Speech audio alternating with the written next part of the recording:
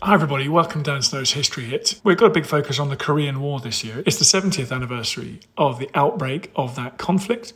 We still got so many veterans to talk to, so we're very keen to do that. And it's a conflict that casts a very, very long shadow. There's never been a formal peace treaty between North and South Korea, and as everybody knows, North Korea in particular, its rocket program, its nuclear program is very near the top of the foreign policy agenda of both China and the USA. Important stuff.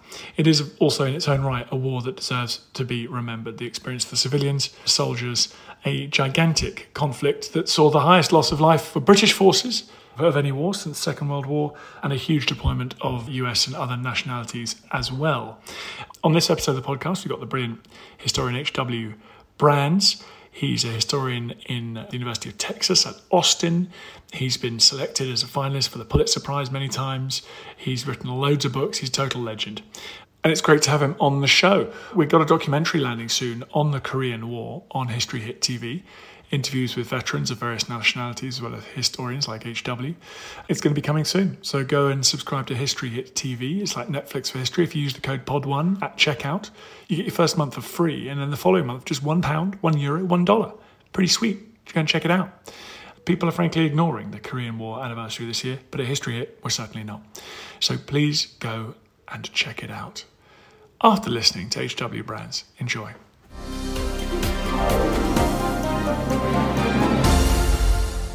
HW, thank you. It's a great honour having you on the podcast. Thank you for coming on. My pleasure. It's a big anniversary of the start of the Korean War. Does it feel like that over in the US? No. In fact, the Korean War has often suffered from being called the Forgotten War, and it was forgotten because it came so soon after World War II, and it paled by comparison in the minds of Americans. The scale of the war was much less, and of course the outcome was much less satisfactory.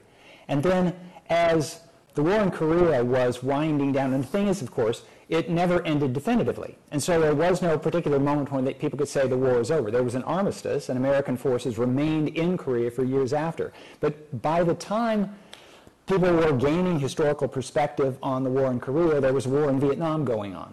And so it was the misfortune historically of the Korean War and of the people who served in the Korean War, Americans in particular, to be sandwiched between World War II and Vietnam. And so, in fact, in the United States today, or this year, there has been very little remembrance of the Korean War. Yeah, that's the same with all historians and veterans that I've talked to. Given how much we talk about veterans of both the Vietnam and the Second World War, that must be very difficult for those who served. Well, in some respects it is, but many of the American veterans of the Korean War had actually served in World War II. And so it's not as though their military service was being entirely overlooked. But it had none of the celebration associated with World War II, because again, there was nothing to celebrate. The war ended with a stalemate. And it was the kind of thing that, when the soldiers came home, they didn't come home as a group, because a lot of them just stayed in the Korean theater. They were stationed in Japan, some were stationed in South Korea.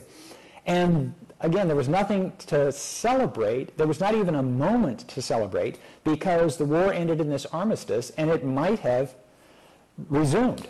And so Americans never quite knew. And of course, an armistice is all that we have even today. How should we think about the experience of the soldiers in the Korean War? Obviously, there were different phases of that war. The fighting was no less fierce than for many units in the Second World War. Do they feel that their contribution is overlooked? Well, while they were fighting it, there were many of them who felt, understandably, they were not asked to win the war. They were simply asked to conduct a holding operation to defend South Korea. And then, when they got the orders to go to North Korea, and it looked as though the only way to secure North Korea was to go into China, then they were definitely forbidden that. And for those who had been in World War II, especially the ones who had been in the European theater, it was as though they were expected to defeat Hitler's Germany without ever setting foot on German soil. So it was a war that was very unsatisfactory in that it was a limited war. And historically, most wars are limited wars. The unlimited wars are the unusual ones. But it was the case that for Americans of the 20th century, the war that became the model of what they thought of when they thought of war was World War II, which was effectively an unlimited war. And so the idea that Americans got of war was the United States is a peaceful country. It doesn't go to war until it's attacked. Once it is attacked, however, there are no holds barred, and Americans can go all out to defeat the enemy. And in fact, that's exactly what happened, remarkably what happened in the Second World War. The United States was attacked at Pearl Harbor, and 3.5 years later, the war was over. And Americans had gone all out, and then they expected, at the end of such a war, to go back to their peacetime activities. This had been the model throughout American history from the 18th century until the middle of the 20th century. But the Cold War was this very disconcerting thing because it was neither quite war nor quite peace. And for Americans, the Korean War was the first military conflict of the Cold War. It was something that they would get used to. They'd get used to the idea that, well, no, in the nuclear age, there's an upper bound on what military force the United States can use. And there's an upper bound on where we can go, so we're not going to invade China. We're not going to use nuclear weapons against China. We have to be careful lest we bring the Soviet Union into the war. It was something that was easier for American leaders in Washington to understand than it was for soldiers in the field to understand, or for that matter, for the public at home to understand. Yeah, I think from the British historical experience, the Korean War feels far more familiar. The British imperial entanglements, the 18th and 19th centuries, all had messy endings that were unsatisfying, if you like, particularly for a modern cinema-going public that want victory parades and boys coming home. Well, that's exactly it, because the British had experience of these imperial frontier wars. You hold the frontier, and you do it by defeating whatever local insurgency there might be. You don't expect that you are going to win this war and then there will be peace for all time. When you have an empire, policing the frontier is what you get used to. The United States was constructing an empire at this time, but Americans weren't used to it. And Americans had this black and white attitude toward war. The United States is either at war or it's at peace. And when the Korean War came along, and when Harry Truman declined to call it a war, but called it instead a police action, this implied that there were going to be more of these in the future. And that added to the dissatisfaction, because Americans certainly at that time did not have any imperial kind of mindset. Americans very much resisted the idea that this system of alliances they created was anything like an empire. And in certain respects, it was different, because it was voluntary. And when France decided to leave NATO in the 1960s, the United States said, okay, go. But still, when the United States became essentially the world's top policeman at the end of the Second World War, then it wasn't something Americans were used to, but it was something they would have to get used to. And so by the 1960s with Vietnam, that's essentially the same thing. So Vietnam was Korea a second time. By then, Americans were a little bit more used to it. It still didn't help that the war in Vietnam went on, and the United States finally lost the war. The one thing about all this experience that gave greater status to the Korean War was that during the 1960s, when American forces went into Vietnam, Americans quickly caught on that there were worse outcomes for the United States than a stalemate. At the time of the stalemate in Korea, that was seen as terrible because it wasn't the victory of World War II. But when the Vietnam War comes along, it looks like the United States might lose, and in fact did lose. Well, then Korea gains a little bit more respect in American eyes, but not a whole lot more remembrance.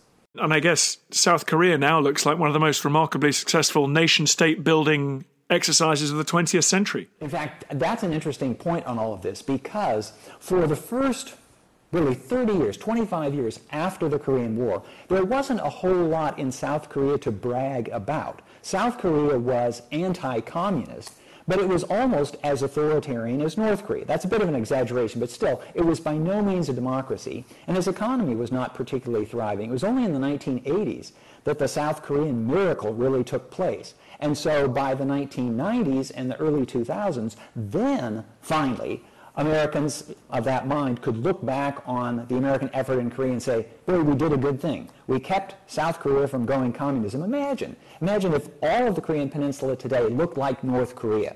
Instead, what we have is this thriving, bustling, prosperous half of the country. And that's the result. I mean, if Americans want to pat themselves on the back for this, and of course the allies that went in with the United States to defend South Korea, this was a really good bit of work. But it took sort of 30 years for it to become apparent how good the work was. It's getting ahead of ourselves a little bit. Let's talk about what was going on this summer back in 1950. The North Koreans They crossed the border. Do you subscribe to the idea that the Americans had been ambiguous? They'd given out ambiguous diplomatic signals about whether or not they would mind if the communists sought to reunify the peninsula?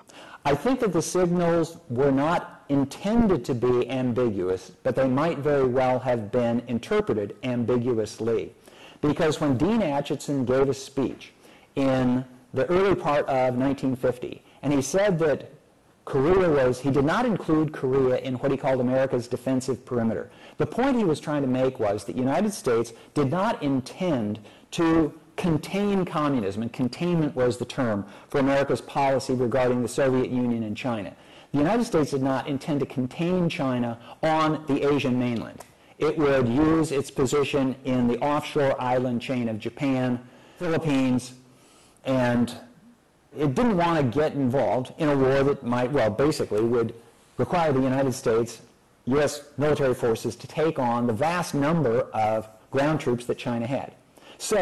But Acheson in that same speech did say, however, that that would be something for the United Nations to deal with. So if there was an attack on Japan, for example, the United States would defend Japan on its own. If there was an attack on the Philippines or on Taiwan, then the United States would go to the assistance of those countries without reference to the United Nations. But Acheson went on to say that if something happens to South Korea, that's a job for the United Nations.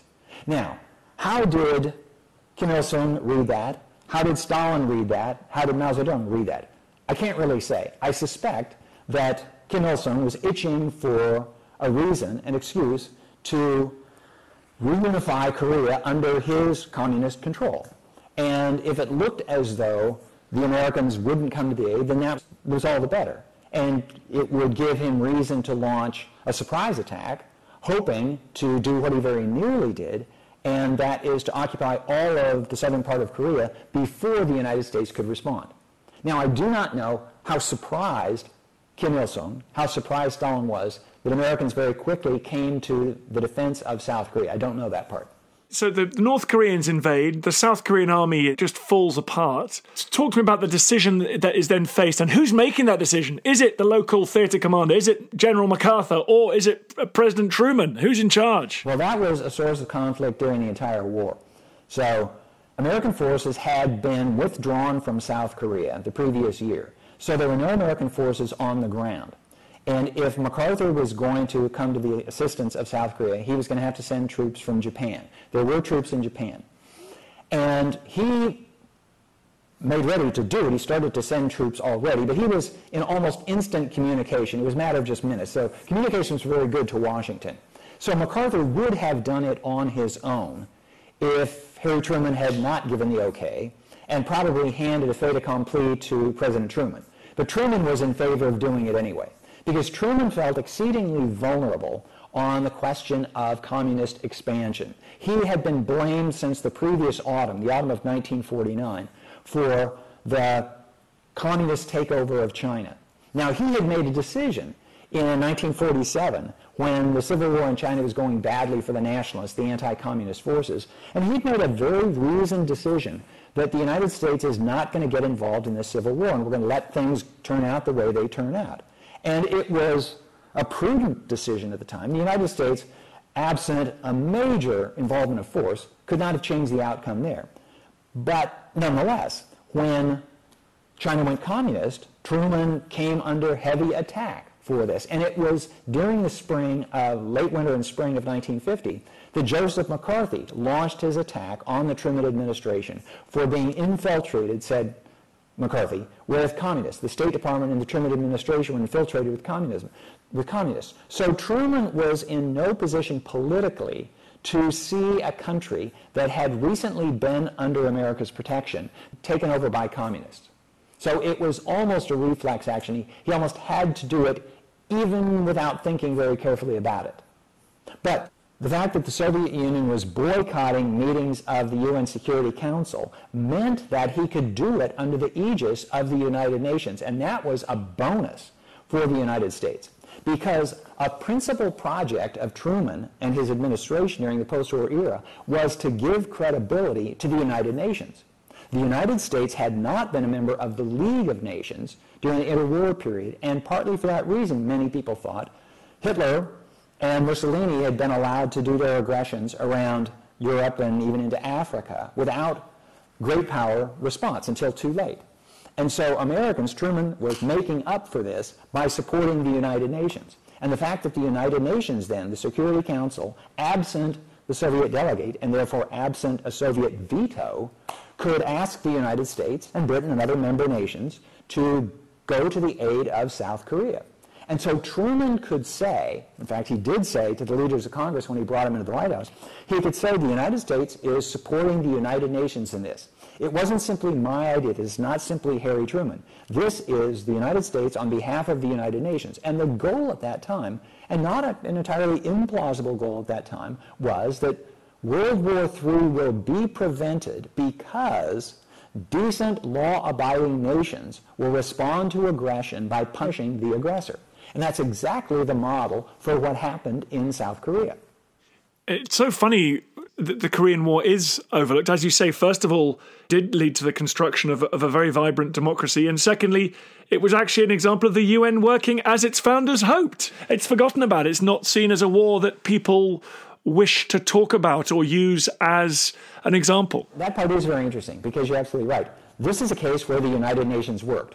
Although, unfortunately, it was almost the last case where the United Nations worked because the Soviet delegate, realizing his mistake, quickly got back to UN headquarters and therefore was able to veto any follow-on resolutions by the Security Council. Now, the Truman administration finessed this a bit by going to the General Assembly, but resolutions by the General Assembly don't have the same weight as resolutions by the Security Council. And so the UN, the United Nations, was able to authorize the use of force for the defense of South Korea, but that was the last meaningful thing that the United Nations did. And it wasn't able to do it during, for example, the war in Vietnam or other wars until the Gulf War of 1991. That was sort of the next time that the Security Council could intervene in a regional war without the veto of one side or the other in the Cold War. So if the Korean War had been a precedent for other things that happened usefully, then I think it would be remembered. That part of it would be remembered. And in fact, at the time of the Gulf War in 1991, and in the lead up to it in 1990, so 40 years later, people did point back to the Korean War. And they said, this is the way it's supposed to work, and now finally we can do what we did in 1950. And interestingly, the Gulf War of 1991, following UN resolutions of 1990 that gave ultimatums to Saddam Hussein to get out of Kuwait, they were limited in the same way that the original UN Security Council resolution in Korea was, because that resolution said to remove the aggressors from South Korea. It didn't say anything about overturning the communist regime in North Korea. That's where Harry Truman basically pressed his luck, and it backfired on him. And so those people who were making the decisions for the United States and for the United Nations in 1990 made clear that their resolution did not say march to Baghdad and overturn the regime of Saddam Hussein, which is why the Gulf War of 1991, certainly in American eyes, had that same aspect of unfinished business as the war in Korea did. As you point out, fascinating parallels there. So the North Koreans surge over the border with South Korea. The Americans do intervene, but the American intervention is not as successful as hoped. The North Koreans were very effective as they marched down the peninsula. Well, the North Koreans had the advantage of surprise. They also had the advantage of terrestrial lines of communication. They didn't have to fly things in or sail things across the Sea of Japan. So they were all there. They also had the advantage of the disorganization of the South Korean, the Republic of Korea forces. Now, once the United States was able to regroup and get troops on the ground, they were able to hold a perimeter at the southern part of the peninsula around the city of Pusan.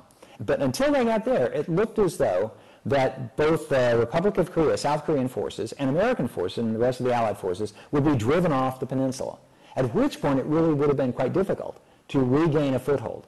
But by this time, the U.S. 8th Army, under Douglas MacArthur, who was by this time the United Nations commander, as well as the United States theater commander, they held the ground. And then MacArthur was able to plan, launch, and to carry out this end run around the North Korean lines at Incheon, a very risky operation that succeeded brilliantly and almost trapped the North Korean army. So within the space of 48 hours, the fortunes of the war changed almost entirely. From nearly losing the war, the United Nations forces, including the U.S. forces, had nearly won the war. And that was a stunning use of amphibious force. Did that huge victory encourage General MacArthur to go beyond his remit? Is success the seeds of the overreach? MacArthur never suffered from excessive modesty. And so he didn't require this success in his own mind. He didn't require the success at Incheon in his own mind to think, okay, now I can take the war to North Korea. He thought he could take the war to North Korea all along. But it did persuade skeptics on MacArthur, like Harry Truman, to give the general a little bit more leeway. And so when MacArthur assured Truman that if he were given permission, he could end the war by Thanksgiving. So this is in the autumn, early autumn of 1950. He could have American troops coming home by Thanksgiving. Truman, all of a sudden, realized, oh my gosh, I have been accused by my domestic critics for having lost ground to communism. They say I lost China to the communists. Well, I really didn't, but here's a chance for the first time in the Cold War for the free world, the term that was already being used for the United States alliance system, for the free world to win ground back from communism.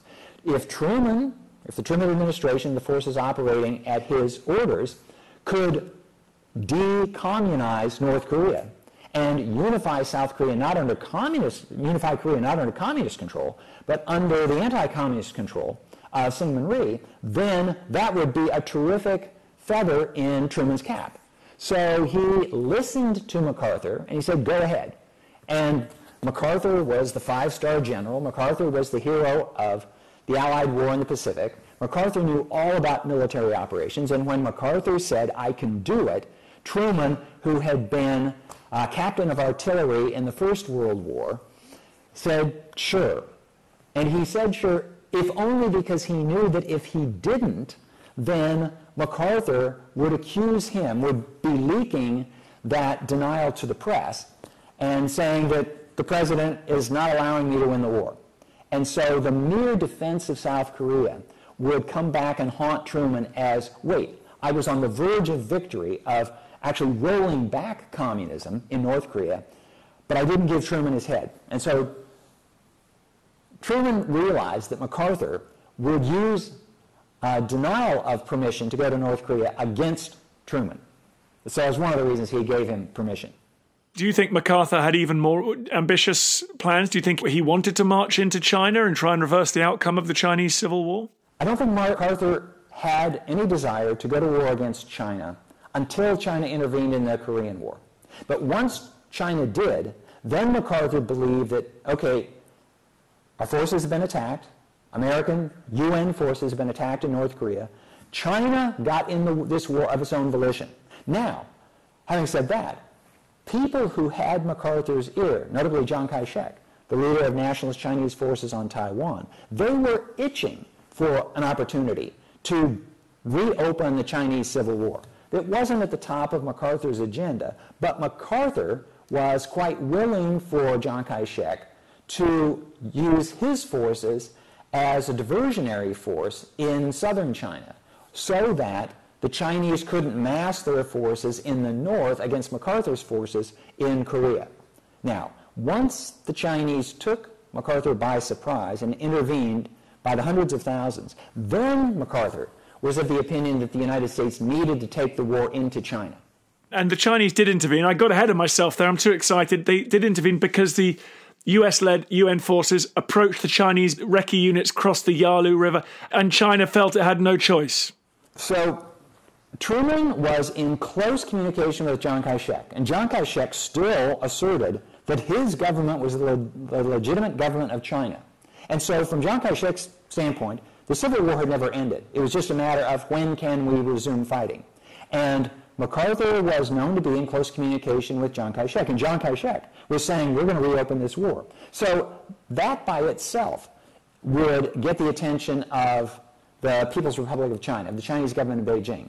And they were very wary of the United States. They knew there were plenty of people in the United States who, and the official position of the American government was that the government in Beijing is not the legitimate government of China, but Chiang Kai-shek's government is. So they had every reason to be suspicious, especially after the Chinese dropped some very, very clear diplomatic hints that we're not necessarily going to defend the government of North Korea.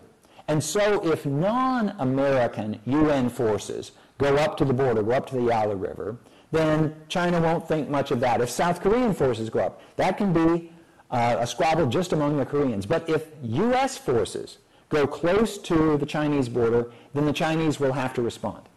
And so the Truman administration took the position that the Chinese were bluffing. Now, in fact, if the Chinese were indeed bluffing, they would have said exactly what they said. So Truman couldn't know if the Chinese were bluffing or not. But he also had the assurances, once again, of MacArthur, who claimed particular insight into what MacArthur liked to call the Oriental mind.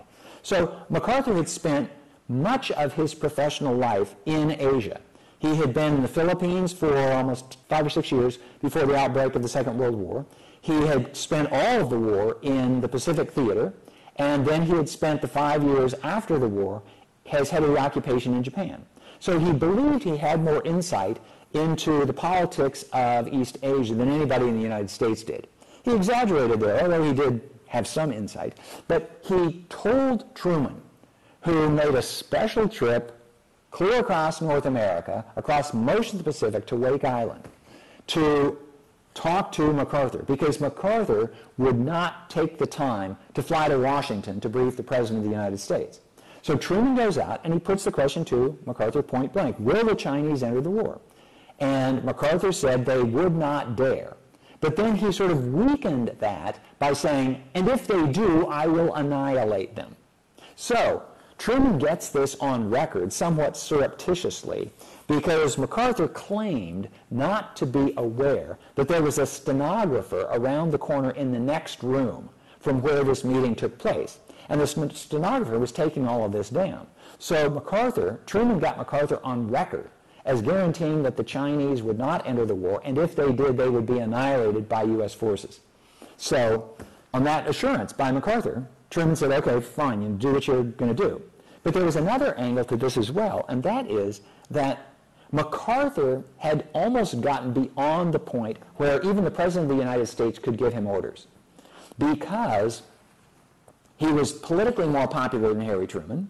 He was this war hero, and in the middle of the war, who are you going to listen to? The war hero, Douglas MacArthur, or Harry Truman, a hack politician from Missouri? So the chairman of the Joint Chiefs of Staff refused to give MacArthur direct orders. And so it was put to one of them one time, so wait a minute, why don't you just tell MacArthur what to do? He's supposed to take orders from you.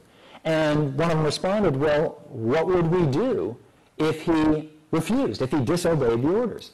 Because at that point, nobody was in a position to think about firing MacArthur. Now, it would come to that before the end of the war, in fact, before very long. But at that time, there was this unwillingness to give direct orders to MacArthur. So MacArthur, from his perspective, was getting mixed signals from Washington. It was as though Washington wanted him to win the war, but don't break the rules, but we're not going to tell you exactly what the rules are. So very often, orders were sent out not as orders, but here are some things for you to consider as you develop your policies. The Chinese did intervene. The Americans were sent back down south. They lose control of Seoul again. I mean, the Seoul was changed hands so many times, didn't it? Yes. And this is one of the reasons that the war was so destructive for South Korea, because they had to evacuate their capital once, and then they regained it, and they restored a resemblance of life, and they had to evacuate it again. And from the American perspective, the retreat from North Korea, almost the retreat from almost the Yalu River, was one of the really dark hours in American military history, because never had American forces lost so much ground so quickly. The U.S. Marines, who were the spearhead of the American operation, they had a long tradition where they just didn't retreat. They always stood their ground. They were forced to retreat, and so sometimes they referred to it as an offensive in reverse. But it was a very trying time, and for those American soldiers who were involved, it was some of the most excruciating experience they ever had under arms. Speaking of which, when the line does stabilize, let's talk just briefly about the last great Chinese offensive in the spring of 1951. Was that still an attempt to completely destroy the Allied lines, or was this the beginning of jockeying for position, giving them more sort of strength around the negotiating table? The way I read it is that it was to set up the negotiations. Because I think that, first of all, the Chinese would have been quite wrong to think that they were going to be able to drive the United States out of South Korea. And I don't think that they consider that necessary. I think that by this time, what they wanted was a buffer state between the border of China and wherever American forces might end up. And that border state would be North Korea. So they wanted to make sure that American forces were largely or entirely out of North Korea. And once they got that, then essentially when they restored the status quo as of just before the original attack in June of 1950, then I think that pretty much everybody, including the Chinese, understood that, okay, this is the way the war is going to end. It's going to end essentially in terms of the status quo ante, which is essentially the way it did end. While the diplomats and the politicians talked, it must have been brutal on those hills in the Korean Peninsula for years, in a stalemate, almost like the Western Front in World War I. Oh, exactly. And it was so disillusioning because the soldiers got their orders to fight and to take that hill, and they would take that hill with great sacrifice and loss of lives, limbs, and everything else, and then they would know that that doesn't really lead to anything. All that does is perhaps slightly strengthen the negotiation position of the diplomats. And it wasn't as though, okay, if we take this hill, we can take the next hill, and then we can go win the war. By this time, I think pretty much everybody realized there was no winning the war, or at least winning the war simply meant leaving the status quo as a before the war in place, which meant, of course, that Americans couldn't go home. Because if Americans evacuated South Korea as they had in 1949, then the North Koreans would be tempted to do exactly what they did in June of 1950. So this was the first time Americans realized that they might have to permanently garrison South Korea, which indeed is where we still are today. Let's finish up on that, really. The Korean War has never formally ended. No, and this because, especially from the side of the North Koreans, but at least initially from the side of the South Koreans as well, each of the governments claimed control, authority over the entire peninsula. So you had two competing governments. And so each one, the Republic of Korea was called the Republic of Korea, it wasn't called the Republic of South Korea. And the Democratic Republic of Korea was North Korea. It always said Korea. And each one imagined, each one dreamed that one day they'll take over the whole thing. Now, something similar happened in Germany, but of course Germany was finally reunified, under the control of the Federal Republic. So if you have a long memory, if you had determination, you could think that one day, and who knows, it might still happen, that South Korea might extend its authority over North Korea. And whatever leader of South Korea is in office at the time will be able to claim status as a great Korean hero. And there's almost no incentive at this point for either side to say, okay, we're going to give up our claims to your side. I mean, maybe if they could get a final peace deal, but at least the North doesn't seem to be in any mood for that. So we still have this armistice. Now, in effect, it's been, no, not a peace treaty, but there have been no organized attacks. There have been no sustained military operations on the part of either side ever since. So, in effect, the agreement of the summer of 1953 ended the war. And how many approximately U.S. troops, what's the U.S. presence in South Korea today? I don't know what it is exactly. For many years, there were scores of thousands, 40 or 50,000 U.S. troops there. The numbers are reduced now. I think that it is maybe 10 to 20,000. I don't know it exactly. But they're there really as a signal. So North Korea has, over the last 4 or 5 years, acted more belligerently than it did for many years before that.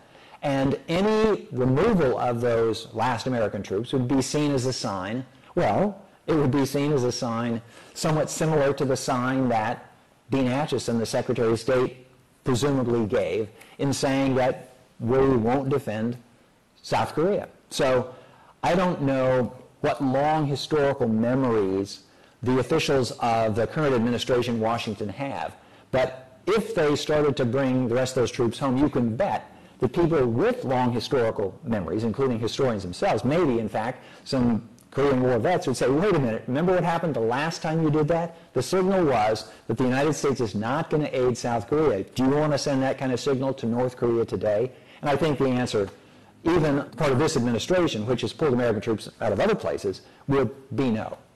Well, I love to think of this administration being full of people with long historical memories. Let's end on that note, and a hopeful and optimistic note, perhaps. Thank you so much. That was a tour de force. I really, really appreciate coming on the pod for this anniversary. Tell me, what's your most recent book? My most recent book is a history of the American West called Dreams of El Dorado. My upcoming book is a book on John Brown, the abolitionist, and Abraham Lincoln, and it's called The Zealot and the Emancipator, and that will be out in 3 months. Well, if you're not careful, I might have to get you back on the podcast to talk about that. So I would be delighted. Oh, thank you very much. That's very kind of you. Hopefully see you soon in that case. Thank you. Thank you. Goodbye. I feel the hand of history upon our shoulders. All the institutions of our history, our songs, each part of the history of our country, all work on and be. Hi everyone, it's me, Dan Snow. Just a quick request. It's so annoying and I hate it when other podcasts do this, but now I'm doing it and I hate myself. Please go onto iTunes, wherever you get your podcasts, and give us a 5-star rating and a review. It really helps, basically boosts up the chart, which is good, and then more people listen, which is nice. So if you could do that, I'd be very grateful. I understand if you don't want to subscribe to my TV channel. I understand if you don't buy my calendar, but this is free. Come on, do me a favour. Thanks.